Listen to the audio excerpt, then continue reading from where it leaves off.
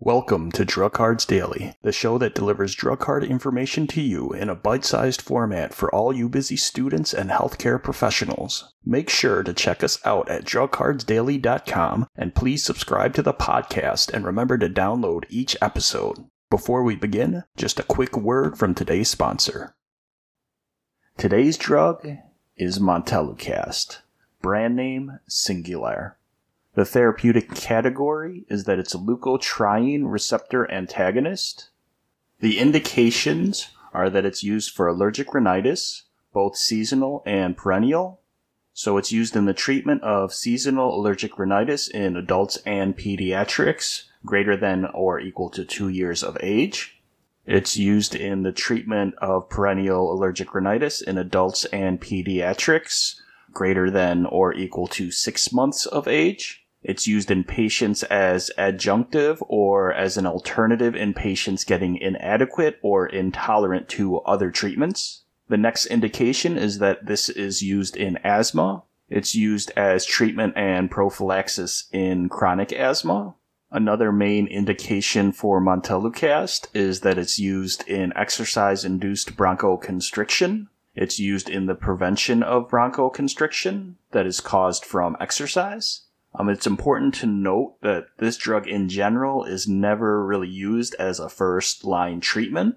One of the main off-label uses is that it's used in urticaria that is chronic or NSAID-induced. The dosage form and strength and dosing. So in terms of dosage form and strengths, montelukast comes in a packet or granules. It comes in a tablet. And it also comes in a chewable tablet. The packet and granules comes in a dose of 4 milligrams. The tablet comes in a dose of 10 milligrams. And the chewable tablets come in a 4 milligram and 5 milligram tablet. In regards to dosing for adults and geriatrics regarding allergic rhinitis, the dosing is 10 milligrams once daily, generally in the evening. But you may individualize morning or evening, just depends on the person. And then now the dosing for in asthma is also 10 milligrams once daily, but this is generally in the evening. Regarding dosing in pediatrics for allergic rhinitis that is seasonal, in children's age 2 through 5 years, 4 milligrams once daily is given. In children greater than or equal to 6 years of age or up to adolescents that are under 15 years of age, 5 milligrams is given once daily. And in adolescents with allergic rhinitis that is seasonal, that is greater than or equal to 15 years of age, the dosing is 10 milligrams once daily. Regarding allergic rhinitis that is perennial, in infants greater than or equal to 6 months of age, up to children less than 6 years of age, 4 milligrams is given once daily.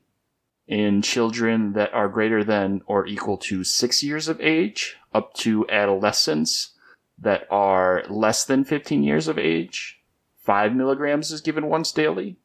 And regarding adolescents that are greater than or equal to 15 years of age, treating allergic rhinitis that is perennial, 10 milligrams is given once daily. Now regarding dosing for asthma, in ages between 12 months and 5 years of age, 4 milligrams is given daily in the evening. In ages between 6 and 14 years of age, 5 milligrams is given once daily in the evening. And in those that are greater than or equal to 15 years of age, 10 milligrams is given once daily in the evening. Now regarding exercise-induced bronchospasm prevention, children that are greater than or equal to 6 years of age and up to adolescents less than 15 years of age, 5 milligrams is given at least 2 hours prior to the activity. And the limitation is 1 dose per 24-hour period. Regarding adolescents that are greater than or equal to 15 years of age, 1 10 milligram tablet is given at least 2 hours prior to the activity. And once again, the limit is 1 dose per 24 hours. And I just wanted to quickly touch upon the urticaria that is NSAID induced in adolescents greater than or equal to 15 years of age. 10 milligrams is given once daily. So generally, the dosing for, essentially adolescents that are greater than or equal to 15 years up to adults and geriatric, the dosing is 10 milligrams once daily. So an important thing to note is that this medication is taken with or without food, and it's generally in the evening unless there is some type of individualized therapy that is required. Also, another thing that's important to note is regarding the dosage form for granules. Those can be mixed with a spoonful of cold or room temperature applesauce, carrots, rice, or ice cream, but not any other type of liquid or food. Once those granule packs have been opened or the granules opened or exposed, you need to administer that within 15 minutes of that opening. Mechanism of action and pharmacology. Montelukast is a selective leukotriene receptor antagonist, or an LTRA, that inhibits cystenyl leukotrienes. Cystenyl leukotriene receptor inhibition is proposed to have pulmonary and nasal mucosal benefits, along with altering the process of inflammation. Montelukast is rapidly absorbed, and it is metabolized hepatically through CYP3A4, CYP2C8, and CYP2C9. The time to peak varies based on dosage form. Packet and granules, the 4 milligram dose. So in terms of fasting, it takes about 2.3 hours for the time to peak. If there was a high fat meal given, then it can take up to 6.4 hours. The tablet, the 10 milligram tablet, with no food, it takes about 3 to 4 hours to reach the peak. The chewable tablet, the 4 milligram, in children between 2 and 5 years of age fasting, it takes about 2 hours to reach the peak. For the 5 milligram dose fasting, it takes about 2 to 2.5 hours to peak. The duration of action for the drug is generally greater than 24 hours. The half-life elimination is between 2.7 and 5.5 hours, and 7.4 hours for mild to moderate hepatically impaired patients. In terms of protein binding, it is greater than 99% plasma bound. Side effects. Between 1 and 10% of the patient population will experience headache, dizziness, fatigue, dermatitis, eczema, urticaria, abdominal pain, diarrhea, nausea, infection, and cough or cold-like signs and symptoms. This drug does have a black box warning for serious neuropsychiatric events. So serious neuropsychiatric events are reported. They're highly variable, including agitation, aggression, depression, sleep disturbances, suicidal thoughts and behavior, and suicide.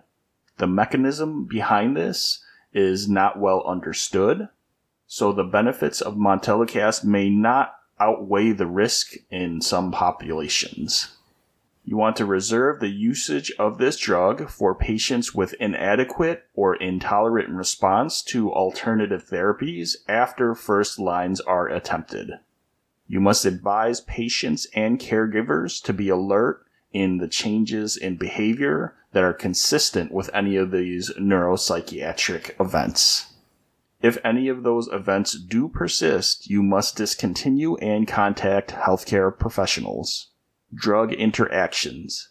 Gemfibrozil increases montelukast concentrations. Loxapine's toxic effects may be increased from montelukast. Montelukast concentrations in serum is decreased from lumacaftor and ivacaftor. Monitoring parameters are in mood and behavior changes, suicidal thinking and behavior, as well as liver function tests. Patient counseling information. So it's important to let patients know that this medication is used to ease allergy signs and symptoms and it's used to treat and prevent breathing issues such as asthma. This medication can be taken with or without food, and as mentioned before, you should be aware of the black box warning for neuropsychiatric events. Thanks for listening to Drug Cards Daily, and remember to check out the show notes for additional links or go to drugcardsdaily.com to download a free PDF of the drug card sheet used for this episode. Thanks and take care.